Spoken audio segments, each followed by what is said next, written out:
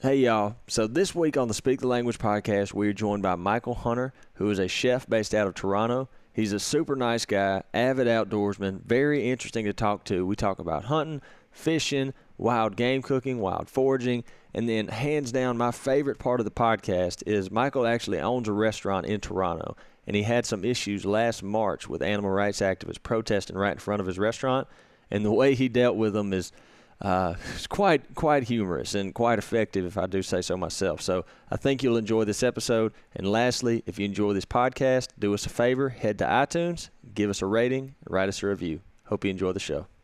All right, so this week on the podcast, I'm joined by Michael Hunter. And man, first off, like you're probably when I started following you on Instagram on the Primos page, and you have. Yep. You're probably one of the most interesting Instagram pages for me, I guess, because I'm a big fan of food. And I just thought you had a really cool story and just an interesting guy, and I wanted to have you on the show. So first off, before we get into anything, thank you for taking time out of your schedule to come on and talk with us today. Awesome. Well, thanks for having me. Yeah, man. So I kind of had an idea of stuff I wanted to talk to you about, but I was getting ready yesterday and looking over some stuff, and I saw you had an Instagram story posted, and that's when I heard about it was a tragic thing, I guess. There was that, the Toronto Raptors just won the championship, and I guess it was at the parade yesterday. There was a shooting. Yeah, there was multiple shootings, and for me, it's just pretty upsetting because my son was there with some of his friends from school. Oh wow! And there's just been a number of gun crimes on the rise in the major cities, and it's a pretty polarized topic right now in Canada, considering we already have really strong gun control measures. Right. So, like, what's I'm not familiar with the laws up there, So I mean, obviously, these guys that were doing the shooting weren't licensed to be carrying what they were carrying. Yeah, so from my understanding, Canada has some of the strongest gun control laws in the world, and I think a lot of them are actually beneficial. So to get a firearms license in Canada, I think you start off with what's called a non-restricted license, and that's basically for your long guns, hunting rifles, shotguns, right? Basically, target shooting rifles, things like that, and you have to take a safety course, pass a written test, and pass a practical test before you can get your license. I think that part's great. I think that gun safety and courses about learning how to use firearms and use them safely, I think they're great. And I think that's a great tool right. For people to have to do. Police do background checks, before you get your license, and then as far as I know, that you have your name gets run daily in the police system to make sure that you don't have any outstanding or new criminal charges. Right. And I think that's a good thing. But the problem that we're having now is that gun crime is on the rise. But compared to the States, we're still really low. I think in 2018 there was something like around 300 homicide deaths or deaths by firearms, which is actually pretty low as a whole country right. Is considered.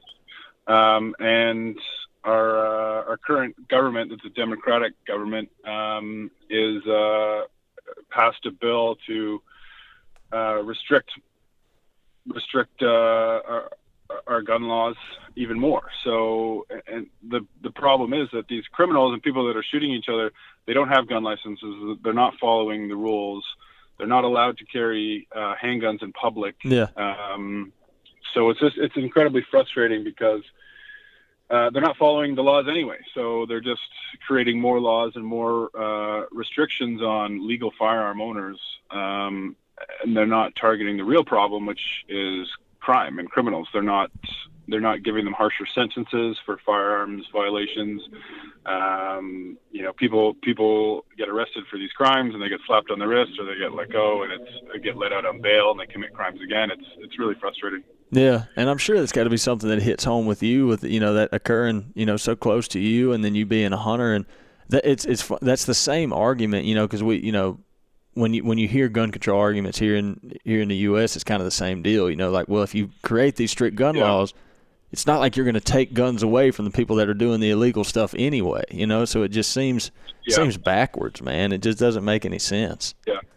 It's a shame. And I forgot to mention that I only talked about the one part of our licensing. The second part of our licensing is to do with restricted firearms, which are handguns and short barrel rifles. So an AR-15 is considered a restricted firearm. Right. So handguns and restricted firearms can only be used at a range. You're not allowed to target shoot in your backyard, or if you have a farm, you can't plink cans with a little .22 pistol, even in your backyard. That's crazy. Our rules are already very strict when it comes to handguns. Yeah. And right now, our mayor of Toronto is asking the government to ban handguns in the city. And if you really look at the laws, handguns are already banned in the city. You're not allowed to take them out of your house. You're only allowed to transport them to a range. They have to be in a case that's locked, and the gun itself has to have a trigger lock when you're transporting it. Yeah. So it's already really strict, and the people that are caught with guns, they're just released on bail, and it's pretty sad. Yeah, man, I guess that's a completely different world from over here. You know, down here we've got concealed carry laws and, you know, permits that you can get for all that kind of stuff. Man, that's wild. It's so sad that happened too. You know, especially, I mean, obviously the NBA championship getting won is great for Toronto, and it's, you know, just hate that something like that would happen, put a damper on that. But golly, it's terrible. Yeah. And like, I think one of the victims was just a kind of innocent woman that was a bystander. So it's terrible. And, you know, I think our police need better tools funded by the government to really crack down on this issue. Absolutely. Like 100%, absolutely. That's heartbreaking. It really is. Huh. Well, man, I hate, you know, like I said, I usually don't like to start podcast episodes on a negative note, but you can't, you know, I mean, like, that's something you can't just ignore it, and that happened, and it's very current. Yeah, it's very current. So, I mean, it needed to be spoken about, especially, you know, chance to maybe get the word out about it some. But I guess let's take a turn on the topics that talk about something a little bit more positive. So, you know, like I said, you're an interesting guy, and I think it'd be safe to say that your interest in hunting and fishing in the outdoors kind of led a lot to what you do today.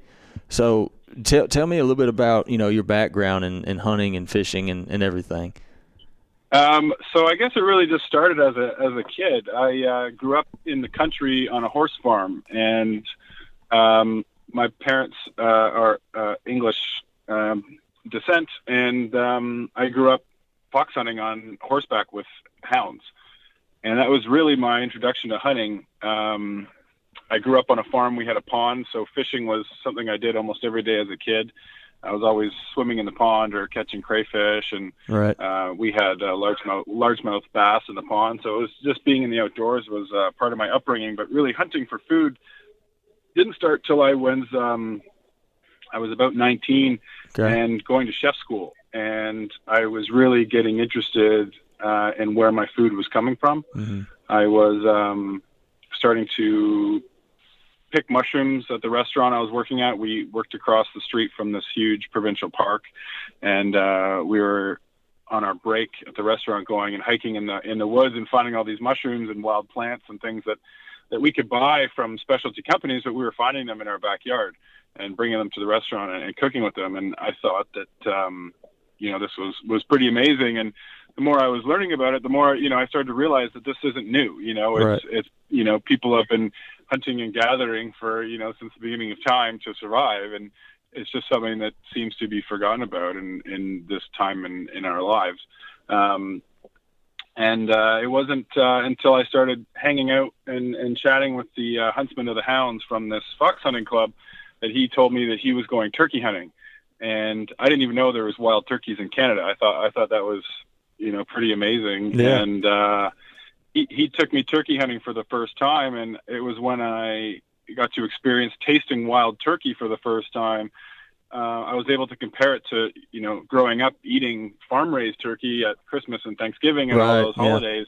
I couldn't believe the difference in flavor. Yeah. So I think as a chef, as a young chef, my eyes were just completely opened, and I didn't want to be eating kind of farmed-raised meat anymore, because I just thought that wild meat was healthier and eating what it's supposed to and living a happy life out in nature.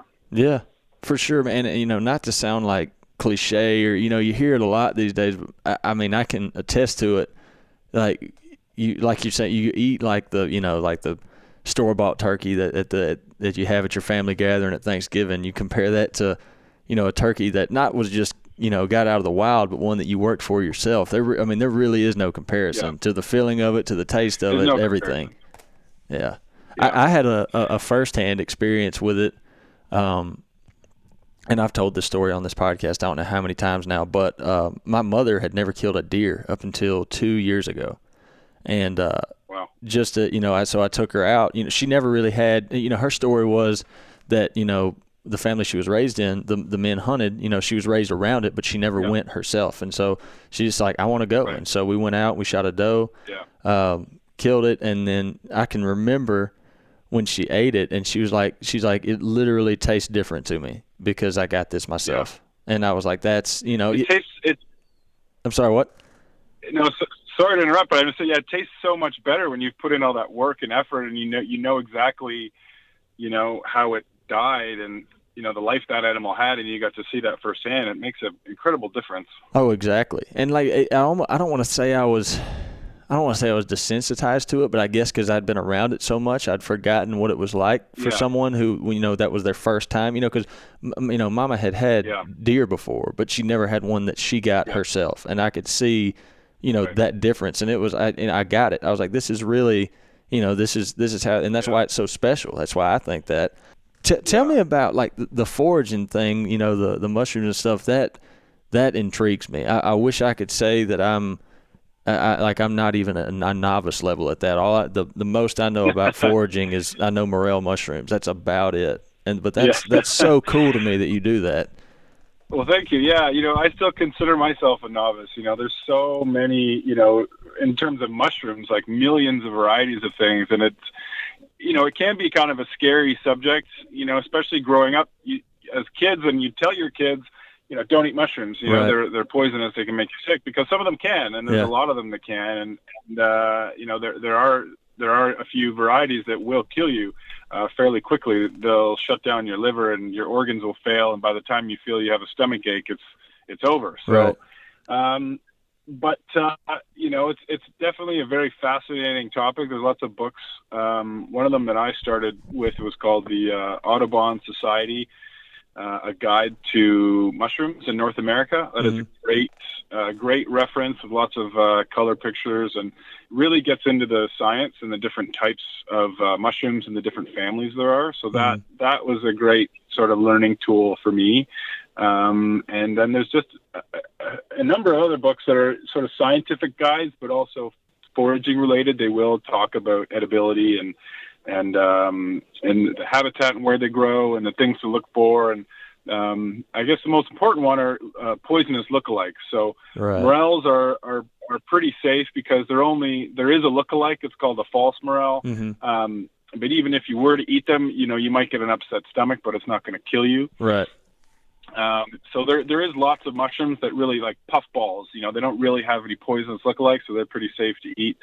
There's a mushroom called a pheasant back or a dryad saddle. Yeah. They don't really have any lookalikes, so they're pretty safe to start learning. So, I guess my advice to anyone interested in the subject is just, buy some books. There's some great groups on Facebook where you can get started, and post pictures and ask people questions, and, really just educate yourself and start reading. Yeah. So did you start doing that? Like you start doing that when you started doing like chef school, or did you kind of start that when you were younger?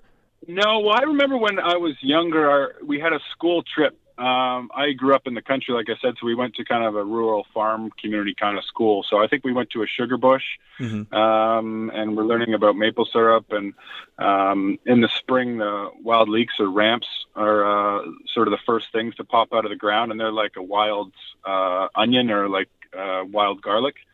And so I remember as a kid, picking those in the woods, and our whole school bus just stank like onion breath. So that was sort of my earliest memory of foraging. But and now something that I do with my kids, we go, we tap maple trees in the end of the winter, and then when the snow melts, we start picking wild leeks, and then the morels come out. So it's something that I've kind of passed on to my children. But I got started because I worked in restaurants. We could buy this sort of exotic stuff that was local. And I just started to look for it. So I would, talk to the chefs that I worked with. One of them went mountain biking and then kind of just rode by a big morel patch and brought them in. And I got really excited about it. And I went and just started looking for them. So that was, morels was really my intro to foraging when I was, I think, probably 18. Yeah. I see. That's something that I could easily get, like that I could see myself trying to get into, because I say morels is like the one that I know, but I didn't know much about morels until like these past years when I started traveling during the spring. With Primos, down in the South we don't really have morels, so right. And I think it was just this past, like it was this spring, like I think it was like last month we ate turkey from a turkey we killed in Minnesota, and we ate it with morel mushrooms, and it was just, I was like, because it's amazing. Yeah, it's incredible. But goes back to what we were saying. I was kind of used to eating wild turkey, but I'd never had wild turkey also with the mushrooms or whatever I was eating with it was gathered from the wild too. I was like, man, this is incredible. It really was. Like it was so enjoyable. The Primos Takeout Seed and Feed System. Hands down effective, easy to use, and you will see results. Head on over to Primos.com and receive free shipping on takeout products for orders of $75 and more. One of the restaurant photos we have hanging on the wall at Antler is a picture of this giant blown up picture of this forest with wild leeks all along the forest floor. And I actually took that turkey hunting. So in our turkey seasons in May, and the wild leeks and morels are just popping up everywhere. So my favorite thing is to stuff a turkey breast with wild leeks, morels, and goat cheese stuffing. Oh, so that let's entertain my ignorance to the subject for a second. You say a wild leek. I honestly could act like I go along with it, like I know what that is. I have no clue what that is. So they're also called ramps. And it kind of looks like a green onion, but the leaves are, instead of like one stalk coming up, it's like two big green broadleaf leaves. And it has a bulb like a green onion, but it's a little bit rounder at the very bottom where the root is. And it kind of tastes like a cross between onion and garlic. Okay. And they grow wild kind of all over the, I think it's more eastern states and provinces. Right. But if you Google ramps, RAMPS, or wild leeks, it should pop up. And in the spring, it's turkey season. They're abundant. They grow everywhere.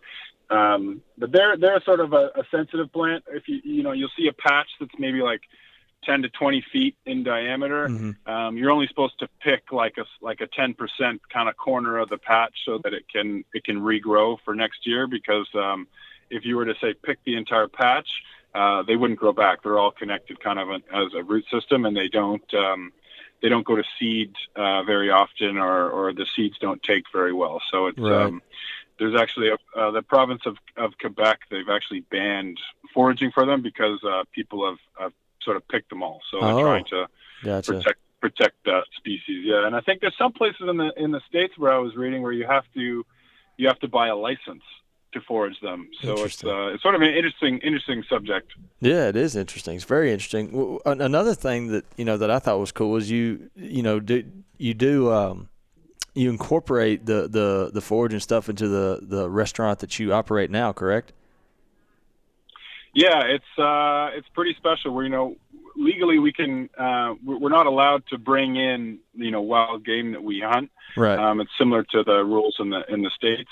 But what we are allowed to do is go foraging or buy from local foragers and introduce that wild stuff into the menu. And sort of educate people a little bit about where, what's local in Ontario and in Canada where we are. Yeah. So let me backtrack a little bit. I got a little. I guess I got excited talking about the foraging stuff because it interests me so much. But so the Antler restaurant that you own now, how long have you had that?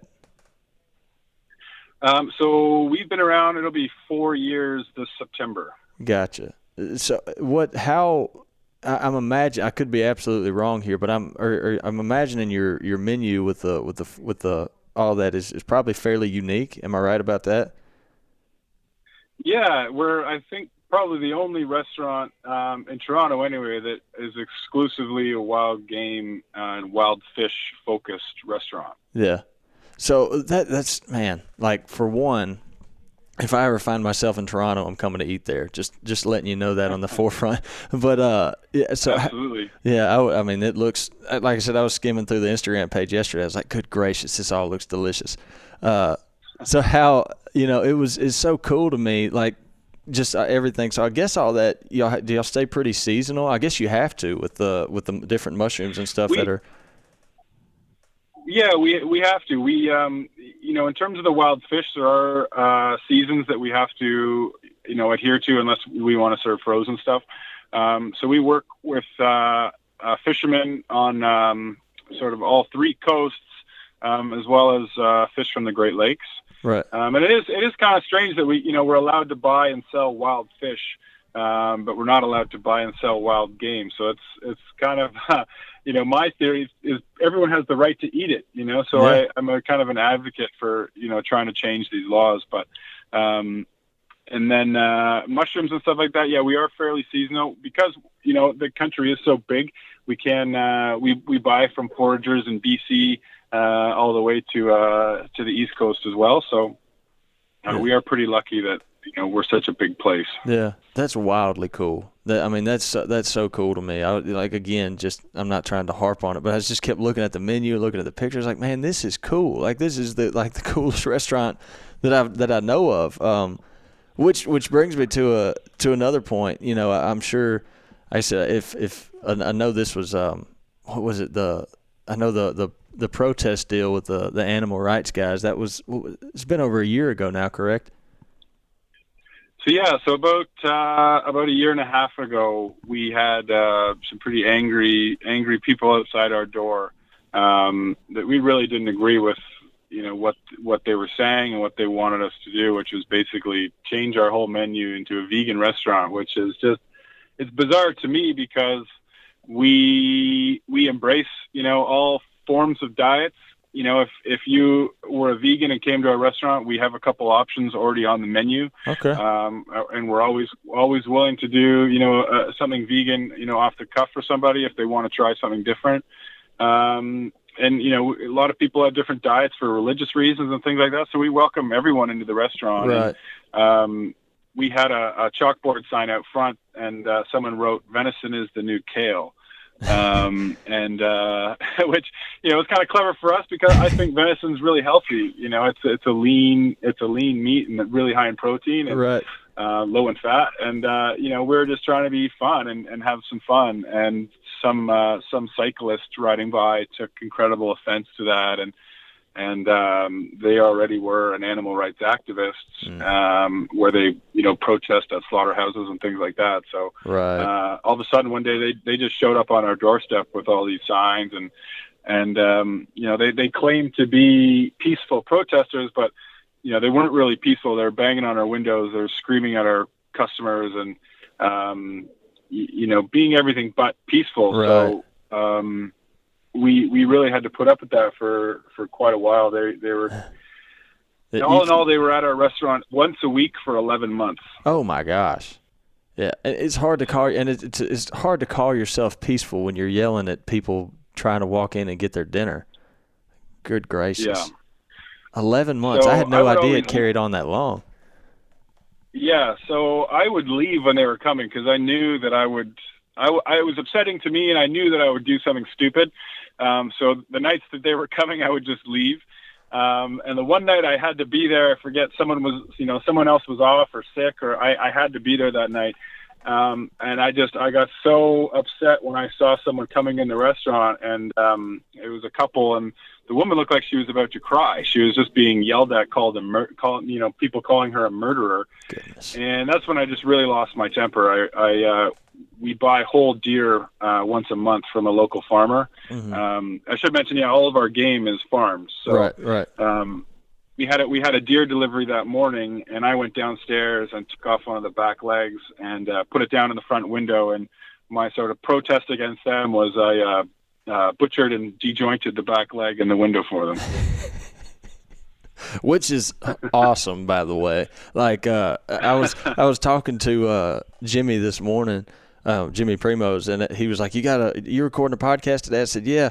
He said, "With who?" I said, "You hear that?" I said, "You probably heard the story. It's that guy who had those animal rights activists protesting in front of his restaurant, so he butchered a deer leg and he lit up like a Christmas tree." He said, "Oh, yeah, I love that guy. He should be cool." So, because we really couldn't do much.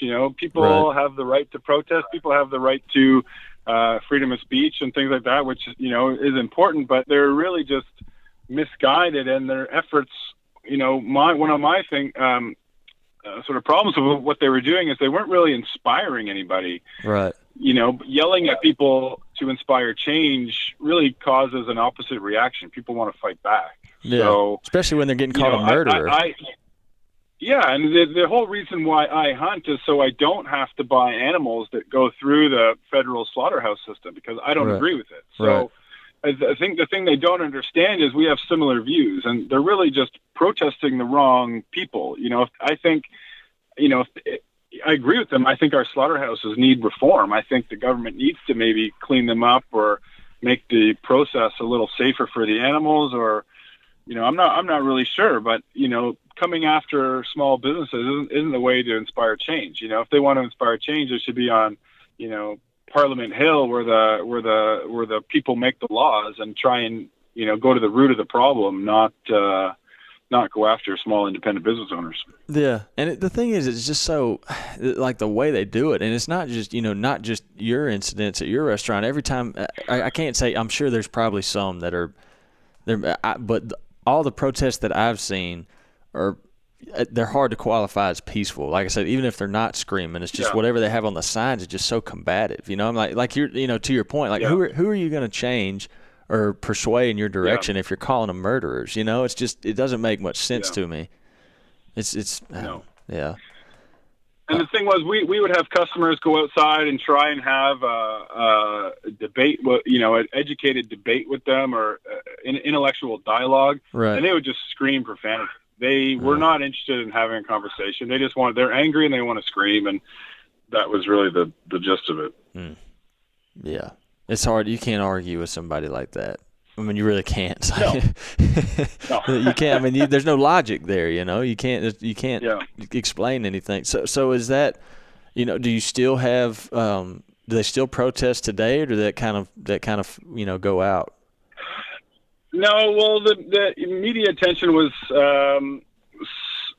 so huge, and it was so one-sided. All the media articles were really supportive towards Antler. And I think, they kind of realized they lost the battle with Antler, and the same group actually is still protesting, but they've moved on to a local butcher shop, unfortunately. So they're this little butcher shop now is getting the brunt of their protesting, and they're still, they go once a week, and the funny thing is that they kind of put up with it. They went inside their butcher shop pretending to be, paying customers, and then staged this big theatrical performance where they pretended to slit everyone's throat, and they poured fake blood on themselves and laid on the floor and put these big barcode stickers on themselves. Like, they're just totally nuts. This sounds like, that doesn't even sound like, it sounds like that kid you go to middle school, that you were in middle school with, that just acted out because he wanted attention. That's what that sounds like. You know what I mean? Exactly. It doesn't sound like you're not accomplishing anything. You're really not. No. Gracious, that poor butcher. Are. They get attention, and even though it's negative attention, they still like it. So they think that just by getting their message out there that they're winning. So it's unfortunate, but Well, and for us, what we had to hire private security that was trained in dealing with these types of things. So if they were to try that in our restaurant, they'd be thrown out. And legally, if someone's trespassing and you ask them to leave and they don't, you're allowed to throw them out. Right. The police were also the Toronto police were also great in working with us and making sure everybody was safe. And they gave our staff some training and us as the owner some training on how to deal with it if they were to come inside and be violent. So right. And the police were always out front, being supportive. And kind of trying to keep them in line. Yeah. Well, being a fan of you and what you do and your values, I'm glad that the press and the stories, everything came out was to your favor and that everything was handled like that. And then I'm also glad that you don't have to deal with it anymore. I feel bad for that butcher that's dealing with them now, but I'm glad you don't have to anymore. Well, thank you. Yeah. So tell me this, I was, we were talking about doing this podcast, and when I initially contacted you, you were down in West Point at the time, right? And yep. You've done some hunting with those guys at Mossy Oak, have you not?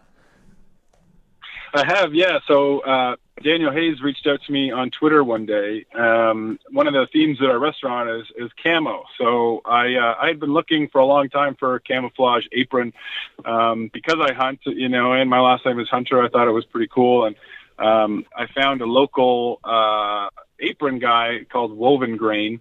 Mm-hmm. And he was making custom aprons with like leather straps and kind of fancy looking stuff. And I wrote him and said, I'm looking for a camouflage apron. No one really has one, or no one will make one for me. He said, okay, let me look around, see what I can do. And he wrote me back, said, yeah, I found one. It's going to cost this much. Like, I'm going to play around with a design. I hope you like it. So the apron that he sent me was my Mossy Oak breakup pattern that I wear. I have these coveralls that are Mossy Oak, and the apron was the exact same pattern. So I was like, blown away. I thought this was the coolest thing ever. And then on the back of it, he made it blaze orange. So I was cool. Like, this is so cool. It was so special for me because it was what I had been wearing hunting for 10 years. I've been wearing these coveralls. And so when we opened Antler, we had our restaurant staff in the kitchen outfitted with these aprons. And I was starting to do these kind of big events and special dinners and stuff like that. And I found Mossy Oak on Instagram and Twitter, so I tag him in the post. And I guess Daniel manages the social media. Mm-hmm. Yep. And he reached out to me one day and just said, hey, do you want to come hang out and cook with us? We're trying to do some wild game videos. And that was really my introduction to Mossy Oak was through social media. Yeah. Yeah. Well, there's some like you said, I've heard. Social media while social media can have some negatives, it definitely has some positives, because you hear a lot of more and more stories like that where people are you're genuinely meeting good people through social media, and all the Mossy Oak guys, Mossy Oak and Primos has always been tight with each other, and they're great guys. And Daniel, he does great at all the social media stuff. The thing that interests me is I want to know your opinion. Or what your thoughts are on the differences between hunting where you grew up in Canada versus hunting in the South down where we are. I'm sure there's got to be some stark differences there. You know what? It's pretty similar. You guys have way more deer than we do, so that's I'm a bit jealous of that. Yeah. But the countryside. In Mississippi really looks a lot similar to where I grew up. Really? There's a lot of kind of rolling hills. Yeah, it's pretty flat, but there's still kind of rolling hills and lots of green pasture. And, we have hardwood forests and pine forests and stuff like that. So it's actually, the countryside looks really similar. But what I love most about the South is just the people. When I came down there, I just said, I feel like I'm at home. Like, I found my people, and it was, they all laughed and stuff. And I would just say, like, you hear about Southern hospitality, and then until you experience it for the first time, you don't know what it means. And it really, the people just make you feel like family, and everyone's, family values and morals, and everyone's just so nice. And I fell in love with it. Yeah, it's a special place for sure. Like, I was fortunate enough to be born and raised here, but traveling around, it's obvious to me that it is a special place, and I do love it dearly, man. Have you ever? I know you said something about doing some hog hunts. Have you been able to do that yet? Yeah, so I think it was the first or second time that I came down.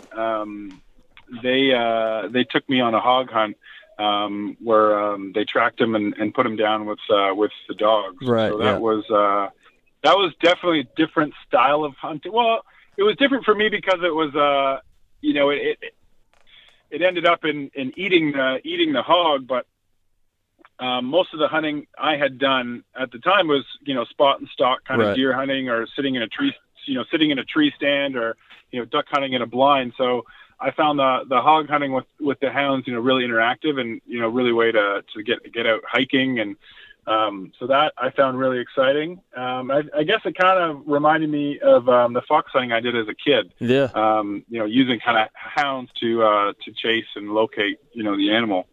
Yeah. And that, hog hunting in itself is, in the South, it's one, I mean, people do it as a pastime, they do it as an enjoyable thing, but it's like a hog hunting in the South, between the hunting and the trapping and that, it's a necessity down here because they're so destructive and there's so many of them, Yeah.